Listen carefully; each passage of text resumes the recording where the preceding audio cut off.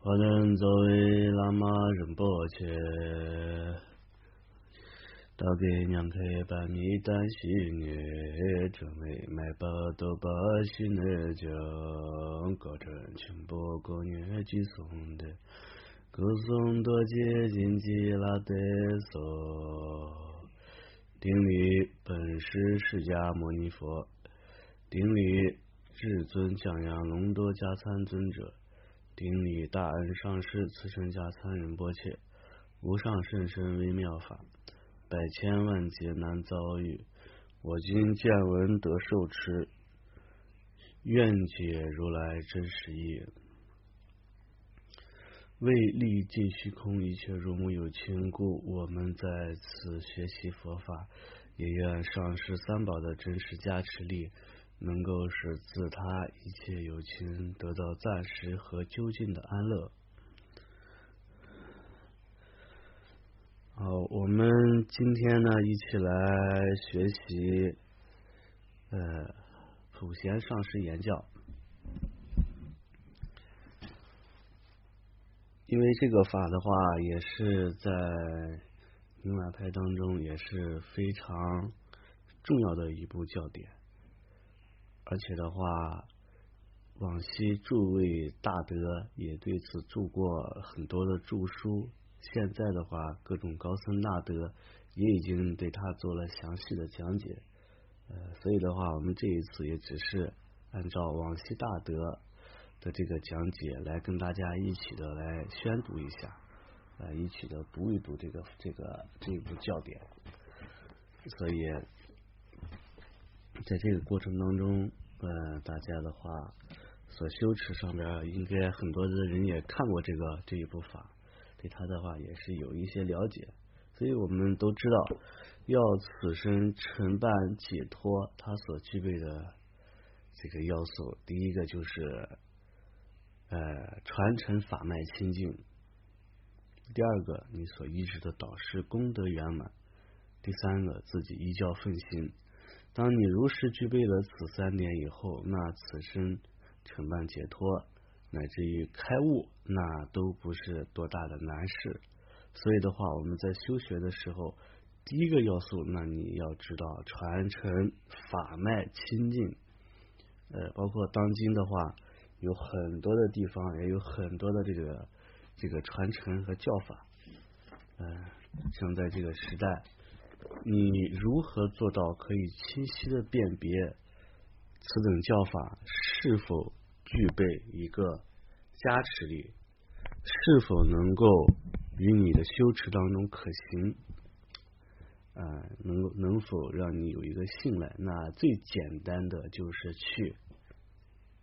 观察它的这个传承法脉，因为包括现在因为资讯也比较发达，各种各样的传承，各种各样的法，各种各样的乃至于宗派，它都会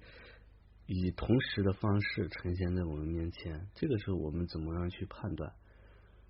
这个就是非常的难，特别对于一些刚开始还没有了解佛法的人，那往往的话自己就根本不知道你所修的这个法，或者你所见的这个人，他是否是正确的。往往我们看到表面的话，好像每一个人都是把自己说的就是非常的了不起啊，说的就好像是各种天花乱坠一样的都有，包括我有时候我在一些地方的话，有一个人他就会来问我，这些的话当然是对一些初学者，他就根本不知道怎么样去辨别，他就会来问我，师父有一个人他的那个叫我去参加一个什么一个修行的团队那里头的人的话，他们的那个好像修行都特别好，有种种奇异的显现，并且呢他们那个什么化身啊是什么，是一个观音菩萨这个化身，然后我就去问他的那个传承是什么呢？他说他这个他就去问，结果他那个传承的话自己就是说不清楚，就是说自己就是一个观音菩萨的一个化身，怎么地的，所以的话，这个如果说你能够知道自己的传承的话，那你在这个当中修持，首先一般的世间的那些外道，还有附佛外道，是根本无法去欺骗你的。因为在佛在世的时候，就光附佛外道都已经有40-50种那么多，更何况现在。所以包括现在真的，你看我们出去以后，我们到蓝毗尼那下边，有时候我们去打坐呀，那菩提树下佛的诞生地打坐，就不知道从哪里来的，有一帮子人，好像是台湾一些的吧，他们就也来拜见，在那个菩提树下拜，他们的那个披的一个斗篷，斗篷上写的好像叫什么真佛宗。我说这个宗派我们还真不知道，真佛宗。所以的话，在一些比如说像在一些其他一些地方，那个比较自由的一些地方，像台湾呀、香港呀，各种各样的宗派，你自己稍微有点能力，你就可以建立一个宗派，然后他们把所有的这个宗教教义都整合在一起，然后创立自己的一个教义，叫真佛宗。所以我就觉得他们也很虔诚的在那里礼拜顶礼。那如果说作为一个你不了解的人，他们可能告诉你我们这个多么多么好，即身就能够成就解脱。所以据说当年在中国非常兴起的一个什么什么什么什么什么宫，当时信的人很多都是学佛的人去信。为什么呢？他们说我们这个好像是一个月就可以成佛，然后他们很多人也不去考察他的传承，然后就跑去信了。结果呢，到最后给自己造成了无量的这个恶果。所以在佛法当中，最重要的就是传承，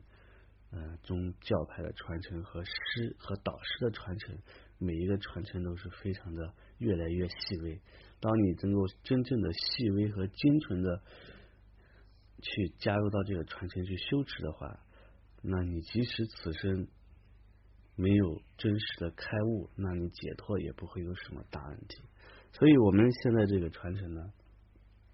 那就给大家讲讲，我们这个传承呢，就是最古老的这个教法，宁玛派最古老的这个教法。所以在这个传承当中，比如我们的上师是慈神加参仁波切，那上师的上师就是妙音隆多加参仁波切，也叫喇嘛仁波切，叫阿丘法王再往上呢，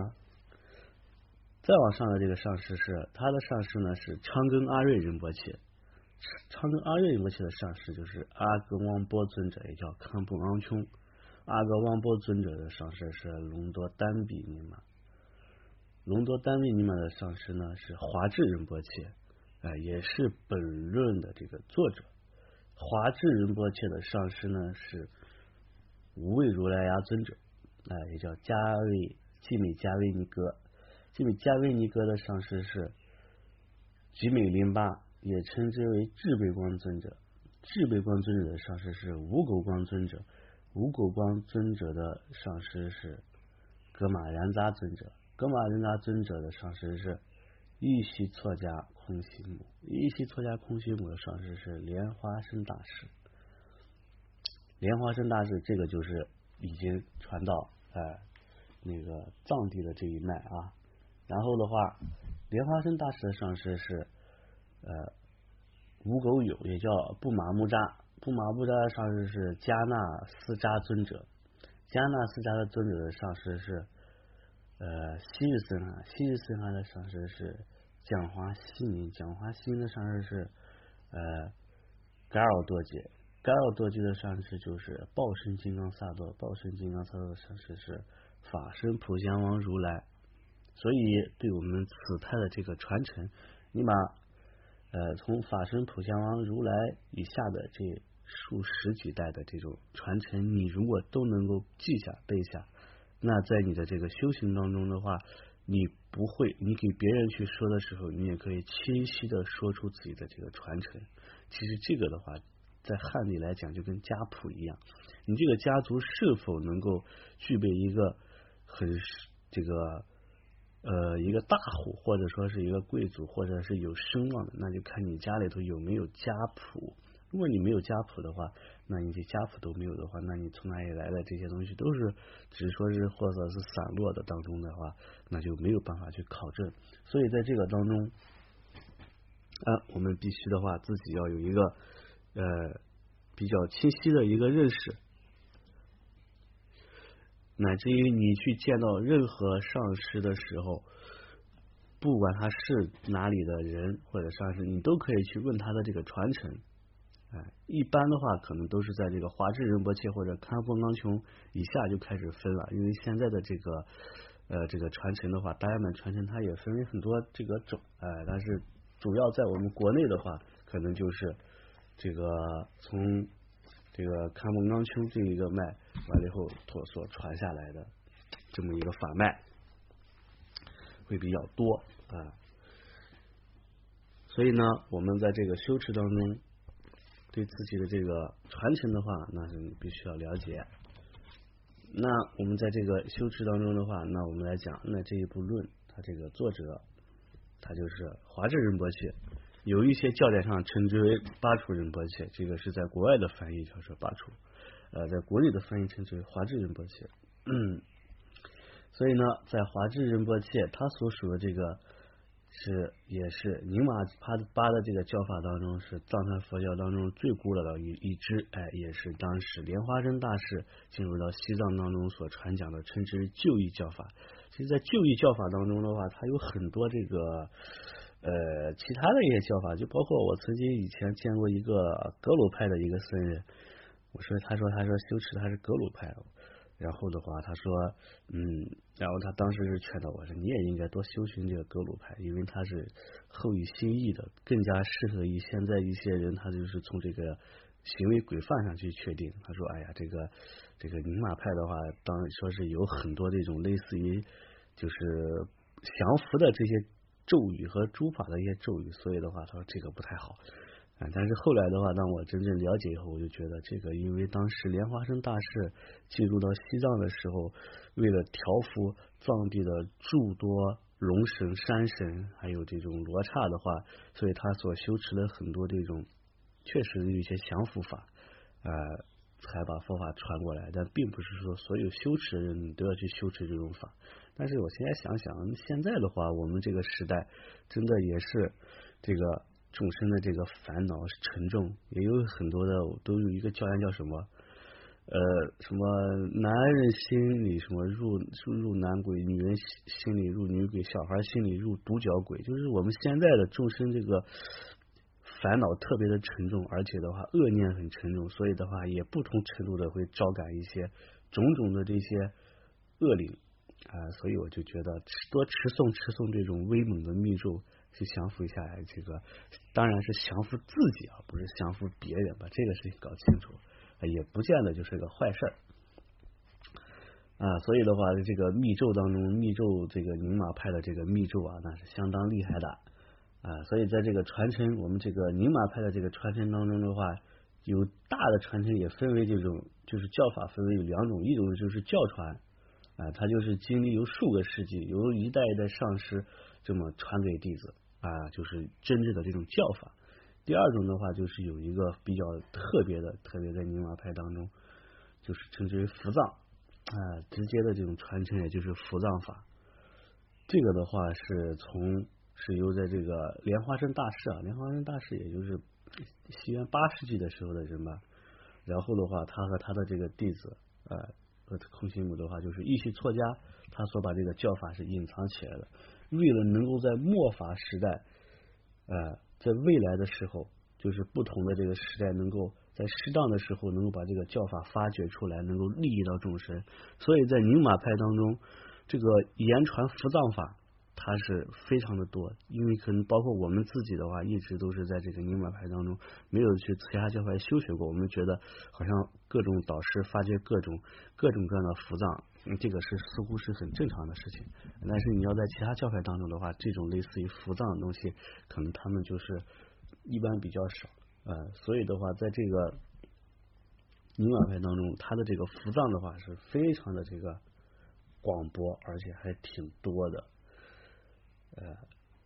所以呢，我们现在所学的这个普贤上师言教呢，它就是大圆满龙清心髓，龙清心髓前行的论事。而这个龙清心髓呢，是伏藏师吉美林巴尊者。吉美林巴的话是他的诞生就是1729年到1798年，他的这个时间啊，他所发掘的这个伏藏。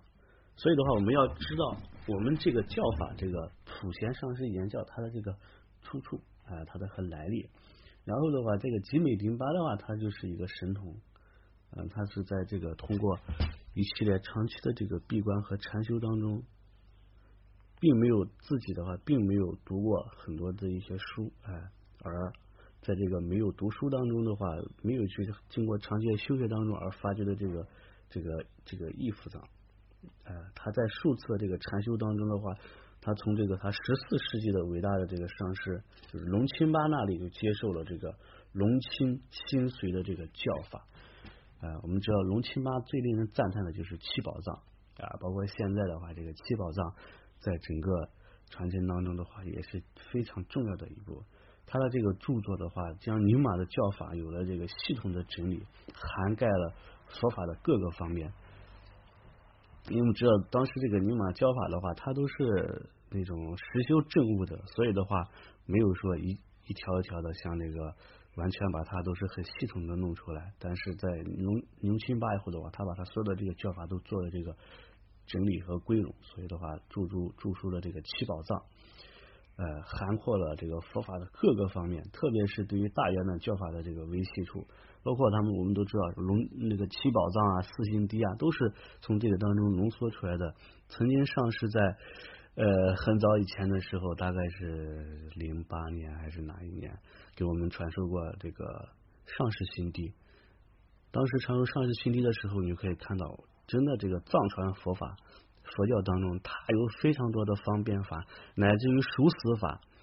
梦修法，这个都是有的。熟死法就是观察你的寿命，你怎么能够知道自己的寿命的话能够有多长时间，它里头讲了 N 种的方法，让你知道自己的寿命有多长的时间。然后的话，并且你这个寿命的话产生以后，这个会有哪些寿障的话是通过什么方式可以去遣除，在这个教典上的话都做了一些详细的讲解。所以的话，